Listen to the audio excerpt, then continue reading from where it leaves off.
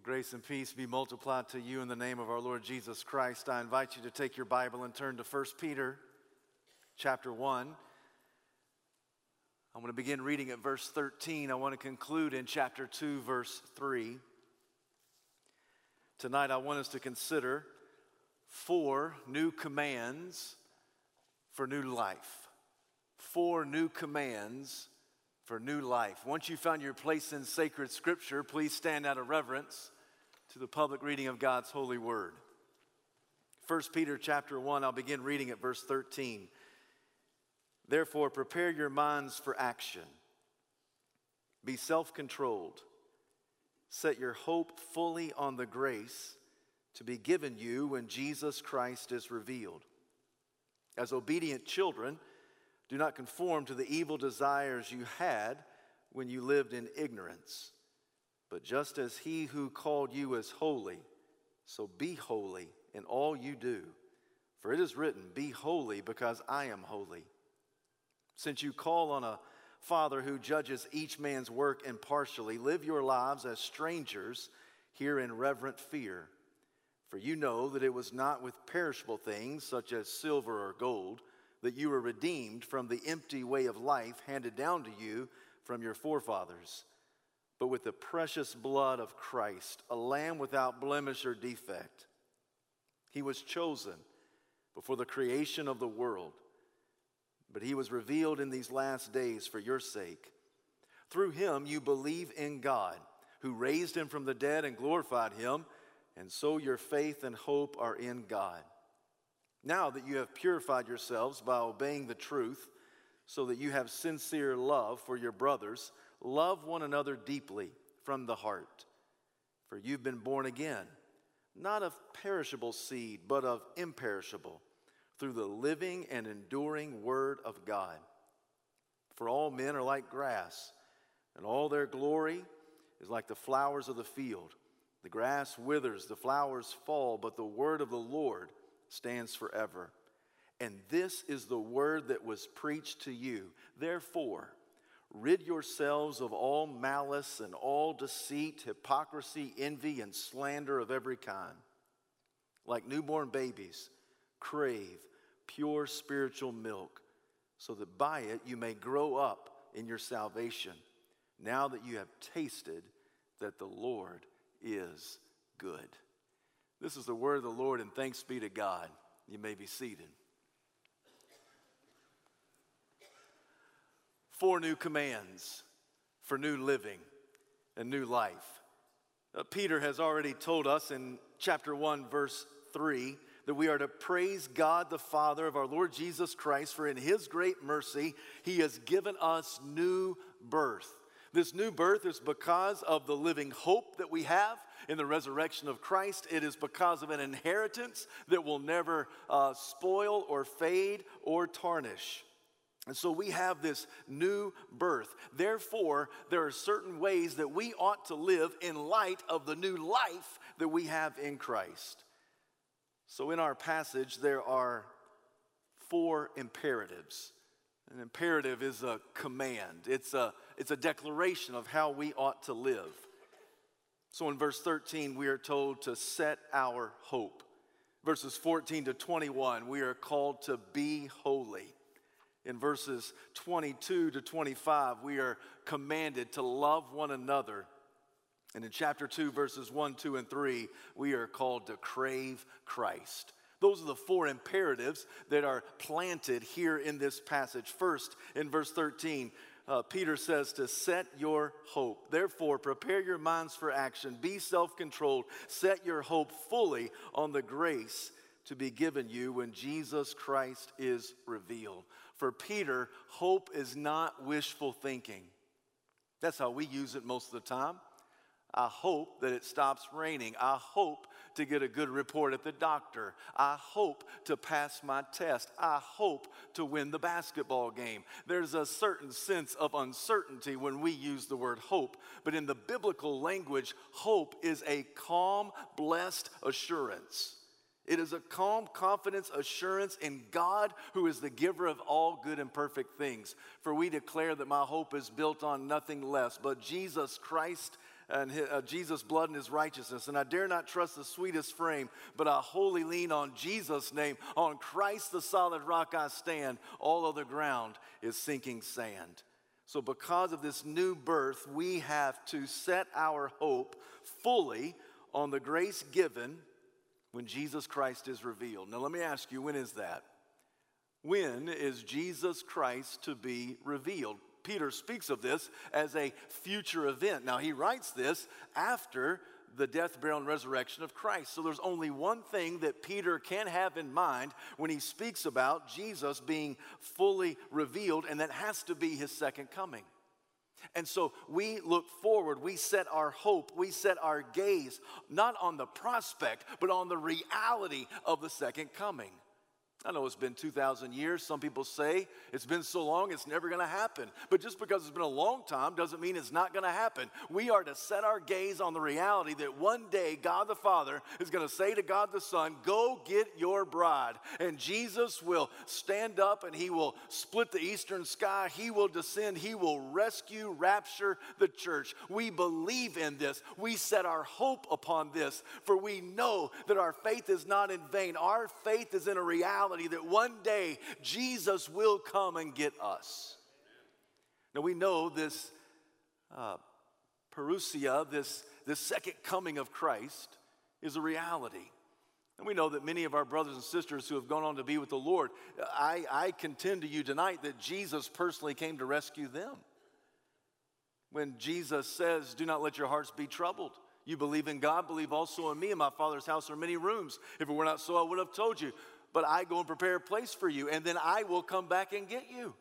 And so when Jesus comes at a brother or sister's deathbed, I think that Jesus is literally coming, and that is his appearing to them. But we do know that one day on the cosmic calendar, there will come a time when in a very cosmic scope and scale, Jesus will descend, and the church will be rescued and raptured from this world. Peter is looking forward to this. His hope is set upon this.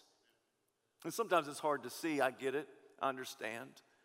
Let me give you a quick little analogy. When we were in New York City, one of the things that NYSUM, the New York School of Urban Ministry, encouraged us to do, they said, when you go to Times Square, your gaze is going to be lifted up and all the lights and all the screens, but just lower your gaze just a little bit. When you lower your gaze just a little bit, you'll see homeless people in front of you, to the left of you, and to the right of you. You don't see them because your gaze is not upon them.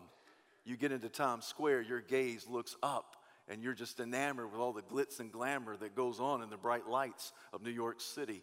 But you just lower your gaze just a little bit, and you'll see people that are suffering. In an opposite way, what Peter is saying is that sometimes we have our gaze so earthbound. We're looking at everything that's going on around us and in our world, and all the problems and all the predicaments and all the scenarios and all the difficulties and all the diseases and all the disappointment and all the tragedy. And we look around and we say, it is hopeless. There's no end in sight. What Peter is saying is just lift your gaze just a little bit. Because if you lift your gaze, you'll be reminded that our hope is not in this world. Our hope is not in the tragedy and turmoil of this world. Our hope is in the reality that Jesus will one day be revealed fully. And what we know by faith, we will then know by sight. Our hope is explicitly placed upon the reality that Jesus is coming back. And so because of this new birth that we have in Christ, we set our hope fully on the grace given when Jesus Christ is revealed. But how do you do that? In a real practical way, how do you set your gaze? How do you set your hope upon Christ?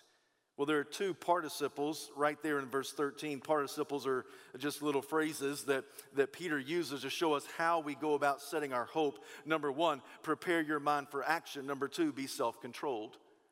Now, most of us in our English translation, we read those and it looks kind of like another imperative. It looks like another command. But really in the Greek language, they're participles. And so it says that we are to be preparing our minds for action. That phrase, prepare your minds for action, literally means gird the loins of your mind. That's literally how the text reads. Gird the loins of your mind. Now, to gird your loins is the image of tucking a tunic. Peter's going back into the Old Testament in Exodus when they ate the Passover in haste. And the Lord gave them instructions to gird their loins, to tuck their tunic to tuck it so that they could have free motion of their little legs as they were running out of their Egyptian captivity, because they didn't want to be impeded in any way. And so here, what Peter is saying is that we have to prepare our minds for action. We have to gird the loins of your mind. You have to train your stinking thinking. You have to tuck the tunic. You have to be prepared. You have to be ready to move quickly in haste. We are to, and according to Colossians chapter 3, we are to set our minds on things above. Philippians says we are to have the mindset or the attitude of Christ.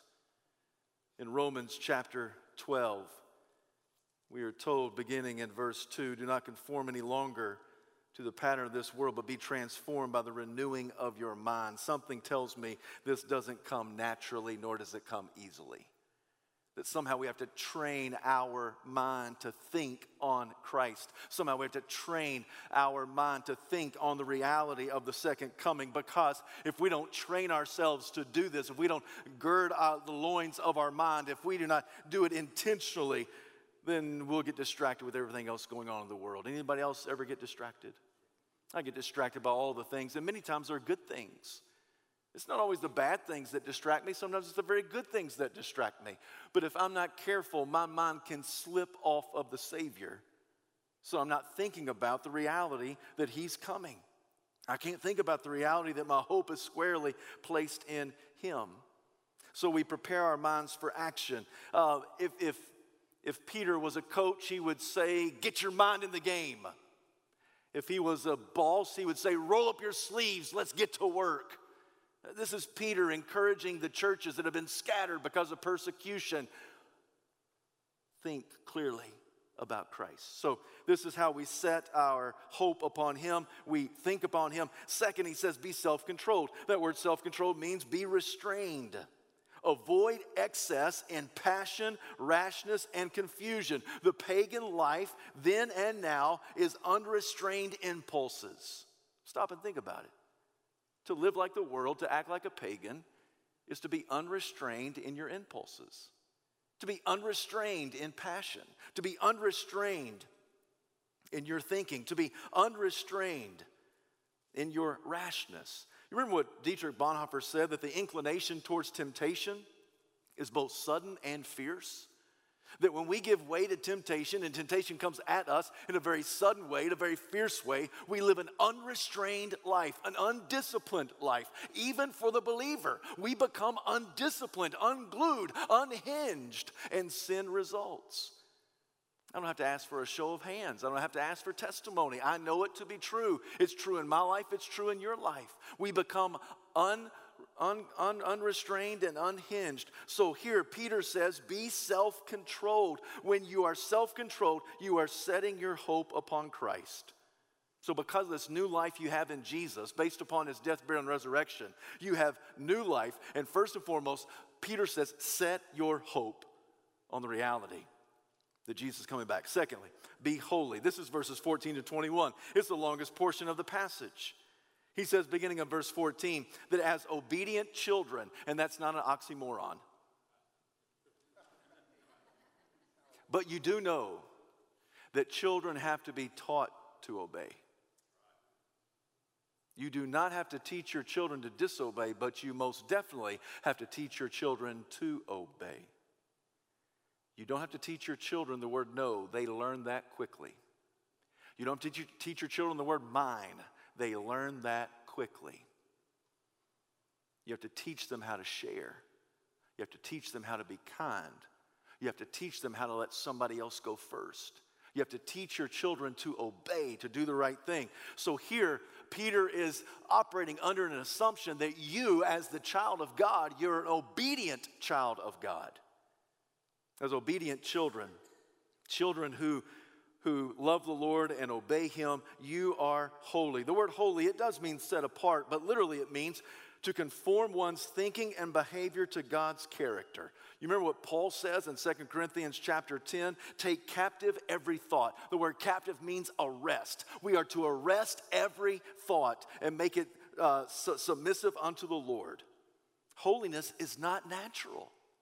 We are called to be holy, but that doesn't come naturally. It comes after a lot of intentional, prayerful, hard work and dedication. We are called to be holy because God is holy. It is not in our DNA to be selfless and sacrificial. What is in our DNA? To be selfish and sinful.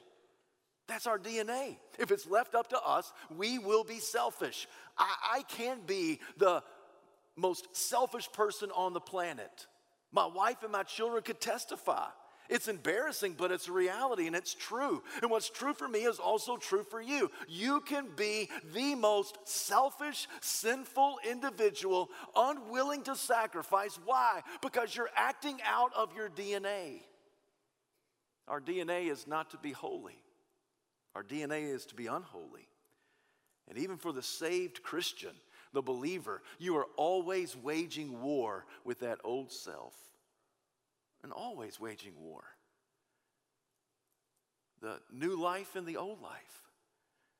And in good Henry Blackaby fashion, which one wins? Whichever one you feed. You feed the old self is going to win. You feed the new self is going to win. And here Peter says that we are to be holy. Now there is no magical pill that will make you holy. That you take this pill, go to sleep, tomorrow you wake up, hey, I'm holy. I think some people think that's what the Holy Spirit does.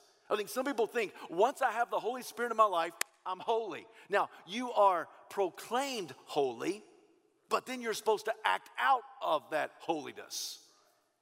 So just because you have the Holy Spirit, it's not that you just kind of, check out, and you don't have any work or effort to put into it. No, Christianity is the hardest thing I've ever tried to do in my life.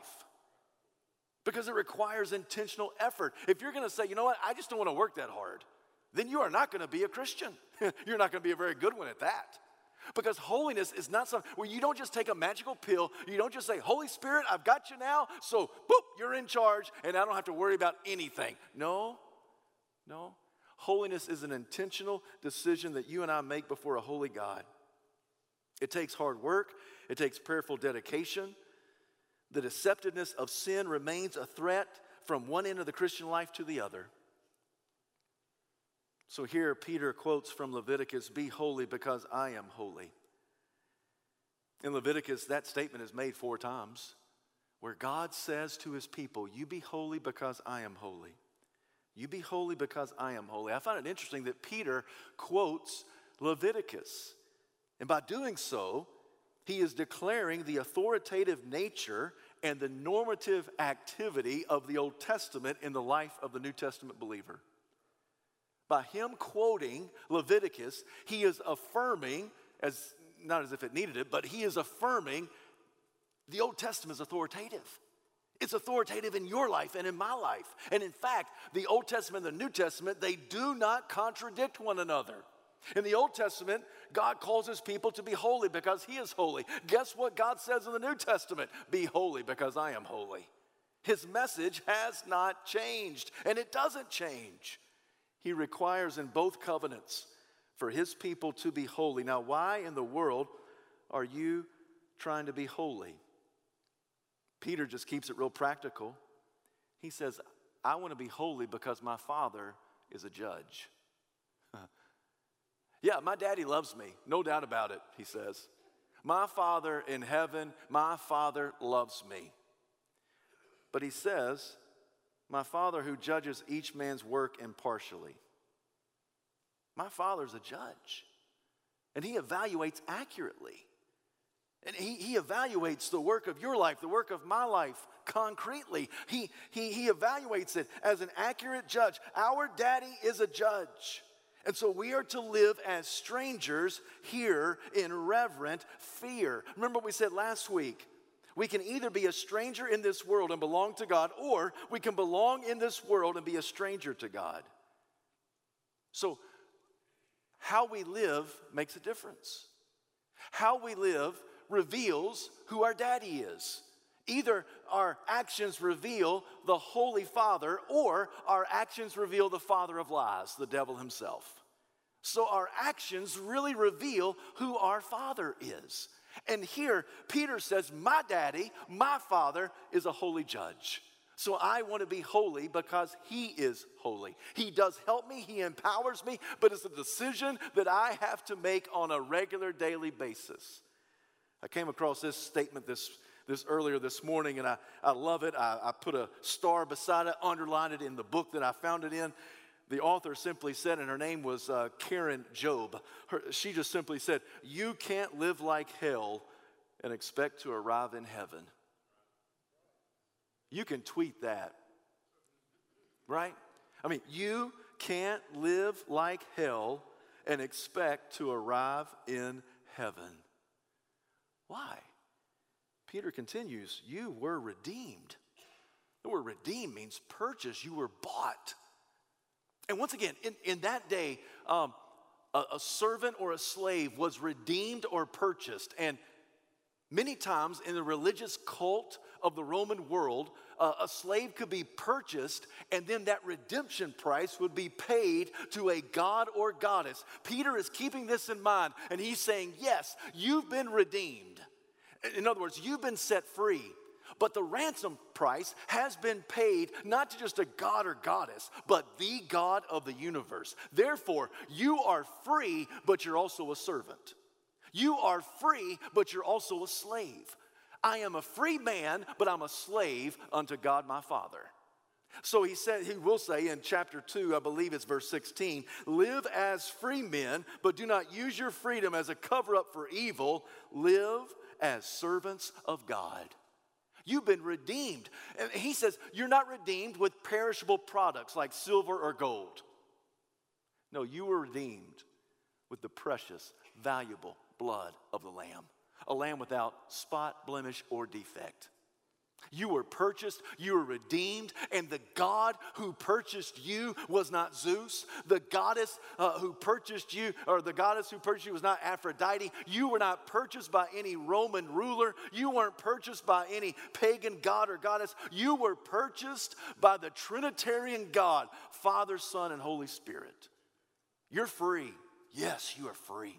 Free from your past, free from sin. You are free to live, to laugh, to love, to serve, to worship, to pray. You are free.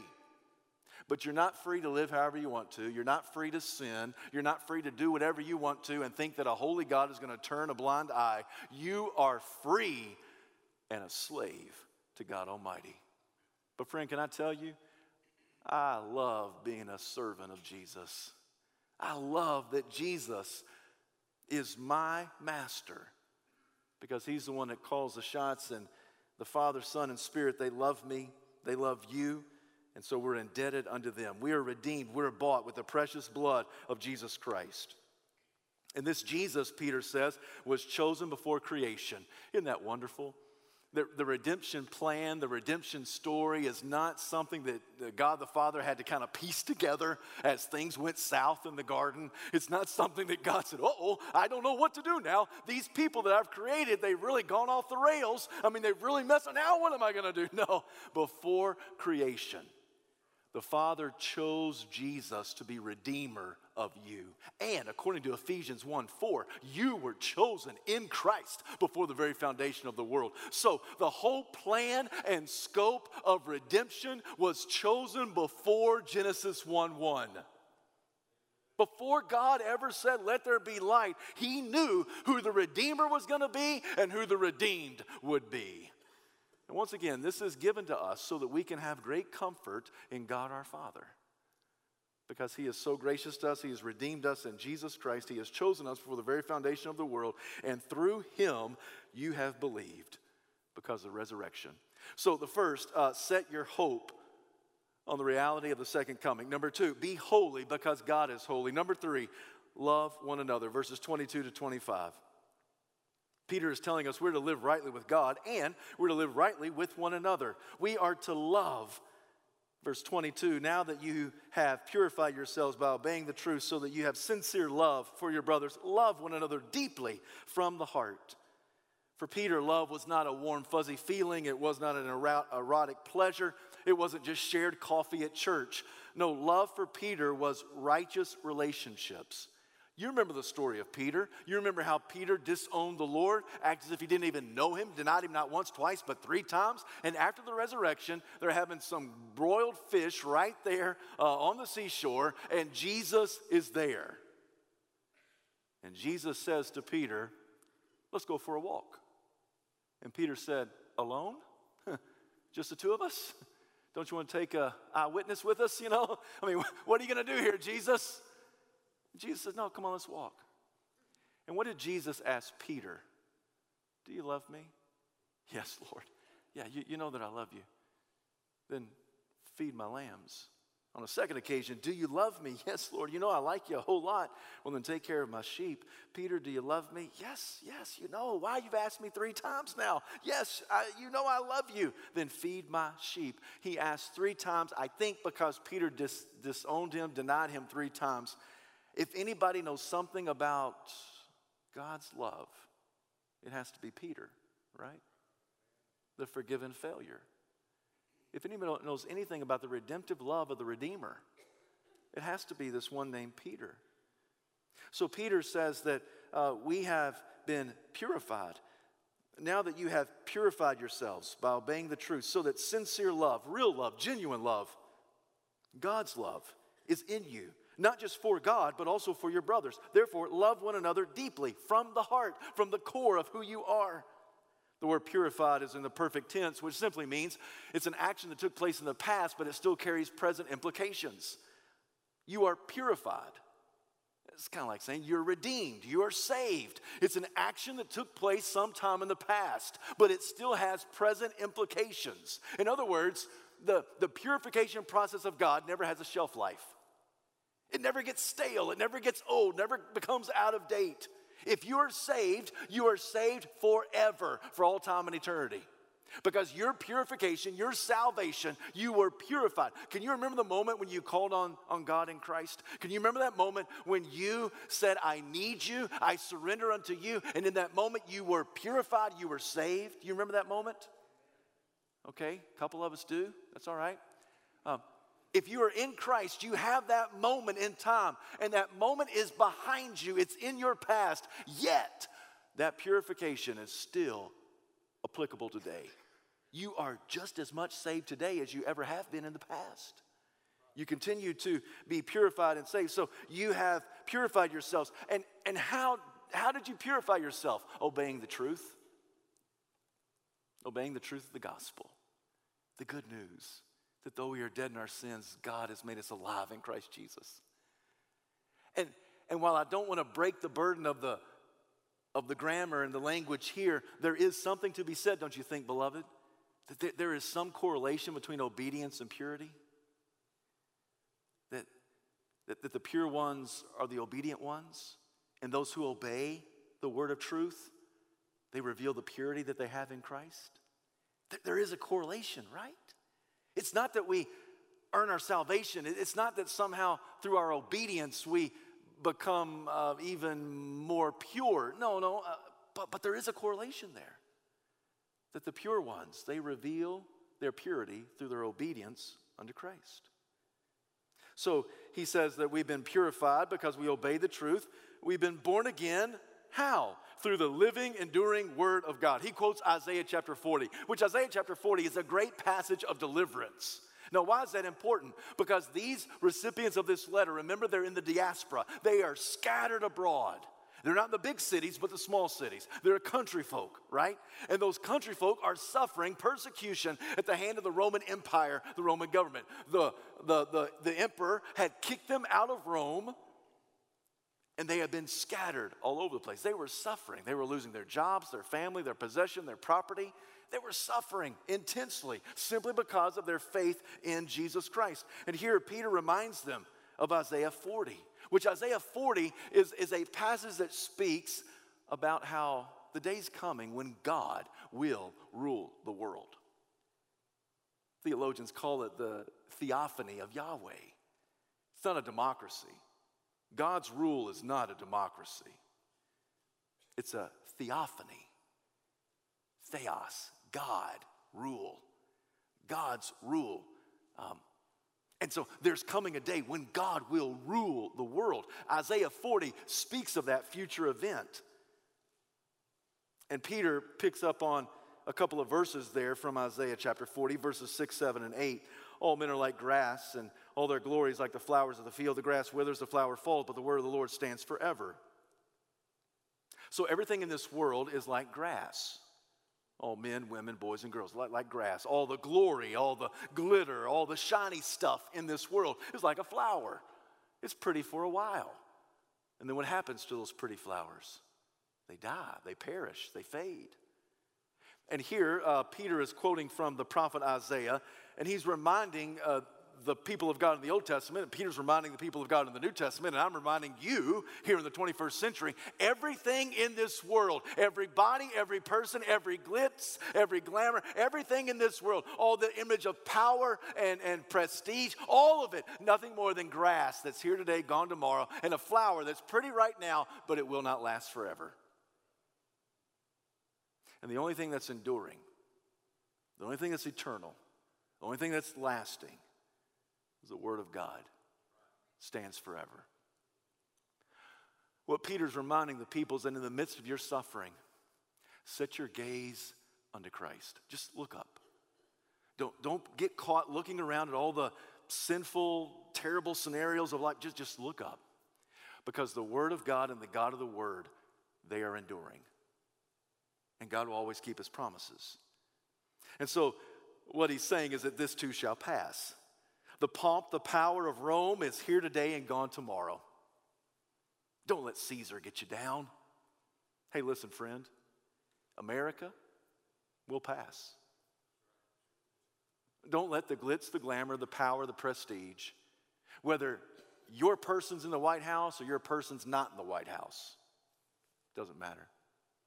Because every person that's in the White House is a blade of grass. Here today, gone tomorrow. But what will last? The King of all kings, the Lord of all lords, the Redeemer, the Lord Jesus Christ. Set your gaze upon Him. So because of that, we are called to love one another. We love God, we love each other. And we love each other genuinely, and we love each other sincerely and from the heart. So once again, this morning I came across this phrase, there is no place to go if a person turns away from Christ. It's almost as if Peter is saying, listen, if you have to compare and contrast the loyalties of this world versus the loyalty that you have to God and His Word, there is no comparison. Because the loyalty to God, that God's eternal. If you're loyal to money, you're loyal to the things of the world, you're loyal to earthly power, all that thing here today, gone tomorrow. You focus intently upon Christ. So then, and then Peter says, this is what was preached to you. So then let me give you the fourth command. It's in verses 1, 2, and 3 of chapter 2. It is to crave Christ. Therefore, rid yourselves of all malice and deceit and hypocrisy, envy and slander. Like newborn babies, crave pure spiritual milk, so that by it you may grow up in your salvation, now that you have tasted that the Lord is good. He says to rid, which means put off. It's the imagery of clothing. It's taking off something that's dirty. It's taking off malice and deceit, hypocrisy, envy and slander, all the things of the flesh. Take it off. Rid yourself of that. And then he says that you are to be like newborn babies. Crave spiritual milk. Now, I got to be honest with you. In other places in the New Testament, spiritual milk is seen in a negative connotation. Someplace like Hebrews 5:12 or 1 Corinthians chapter 3, verse 1. 1 Corinthians 3:1, the Apostle Paul says, I gave you milk, not solid food, because you were not ready for it. There's always a negative implication, negative connotation. You could only take the milk. You couldn't have the good solid food. But in this case, the spiritual milk is not a negative metaphor. It's a positive metaphor. Here, Peter says, we are all like newborn children. That's not an indictment against your level of maturity. He's not saying you're just a baby. No, he's saying all of us are babies in Christ. I don't care how long you've been with Christ. I don't care how old you are. I don't care if you've been following the Lord for 87 years. According to Peter, you are still a baby in Christ. You're a Christian baby. You're like a newborn baby. And so this positive metaphor says that this pure spiritual milk is a good thing. It's a positive thing. We are to crave that spiritual milk. You've heard that statement, milk does a body good. That's exactly what Peter is saying. Peter says that we are to crave that spiritual milk. Now, what is the milk that we are to crave? Before I answer that, let me ask you this. Have you ever heard a baby that's craving mama's milk? You ever heard a baby that's craving mama's milk? Of course you have. You can't stop hearing it. It's incessant, right? I mean, that baby is screaming at the top of his or her lungs. And if that baby could talk, what he's saying is, I want some of mama's milk. I mean, that's what he's saying. It's a craving. It's a one-track mind. It's a singular focus. That's what Peter's talking about. In the very same way, we are to crave Christ with a singular focus. It is incessant. We crave it. We hunger for it. We desire for it. And we don't want anything else. We've got a one-track mind to Christ. That's who we are as the children of God. So we crave pure spiritual milk. And then that begs the question, so what is that pure spiritual milk? The word spiritual, it's a weird word in the Greek language. It's only used one other place, and it's in Romans chapter 12, when it talks about your spiritual act of worship. Be transformed by renewing of your mind, then you'll be able to test and approve what God's will is, his good, pleasing, and perfect will. For this is your spiritual act of worship. Spiritual. And the word pure means unadulterated, which I don't want to be too graphic, but this is just, it's the pure milk that comes from a mom to her baby. In the same way, it's whatever the milk is in the divine sense, it is purely from God. It's unadulterated. It's pure. It's from him. It's spiritual in the sense that it has the same nature as God. So what is that pure spiritual milk that we crave and that we long for? Well, some would say it's God's word. It's God's word. It's the word that is enduring and living and imperishable. It's the word that has purified us. It is God's word. And certainly I think Peter has this in mind.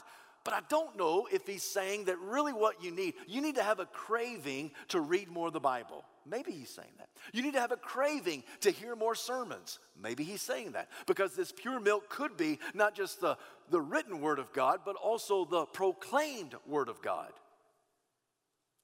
But I think I know a lot of people that might read their Bible and hear a sermon, but not have this pure spiritual milk that he's talking about. He's not saying you just need to hear more or read more, even though I think all of us would have to admit we need to read more and hear more, right? Let me ask you this way. Do you read enough of the Bible? Raise your hand. Nobody's raising their hand. Do you hear enough sermons? You better not raise your hand. So I know that we would say we need more of God's written word in our life and more of God's preached word in our life, but there's something more to this. In its most basic essence, what Peter is saying is that we need to crave Christ more than anything else, because a holy life is a transformed life.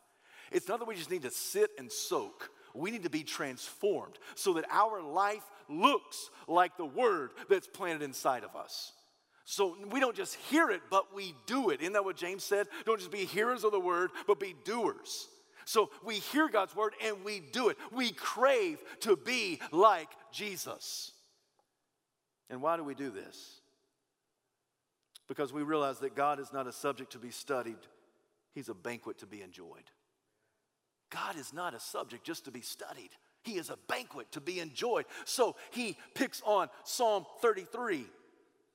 For in Psalm 33, we read, taste and see that the Lord is good. But Peter leaves out the word and see. He's just talking about taste. Taste that the Lord is good. You have tasted that the Lord is good. You've experienced it. You have enjoyed it. It's not just something that you read. It's something that you have experienced in your life. You have tasted that Jesus is good. And there's a play on words between Christos, which is the word for good, and Christos, which is the word for Christ. So there's a play on words there, that Christ is good. And you have tasted that Christ is good. And when you taste how good Jesus is, you want more of him. You can't get enough of him. I'd rather have Jesus than houses or land. I'd rather have Jesus than silver or gold. I'd rather be led by his nail-pierced hand. Once you have some of Jesus, you want more of Jesus. That's what Peter's talking about.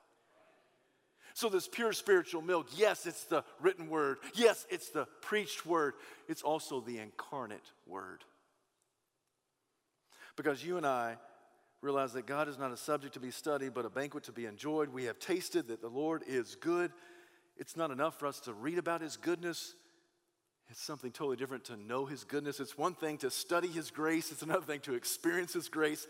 It's one thing to consider his forgiveness. It's one thing to be granted his forgiveness. Peter says, if you have been born again, if you have new life in God,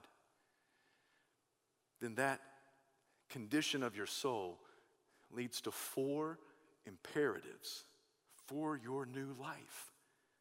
That you and I are to set our hope on the reality of the second coming. We are to be holy because God is holy. We're to love one another as God has loved us. And ultimately, we are to crave Christ. How do you know if you're craving Christ? You've put off malice and deceit and hypocrisy and envy and slander and all the things of the flesh. I get to the end of this study tonight and I just say, more of Jesus, please. Amen. Less of me and more of thee. That's what I want. Is that your desire? Crave Christ. Heavenly Father, thank you for tonight. Thank you for this passage of Scripture. And Lord, help us to walk out with a desire to crave Christ more. Yes, you give us all the provisions that are needed, but we have a part to play.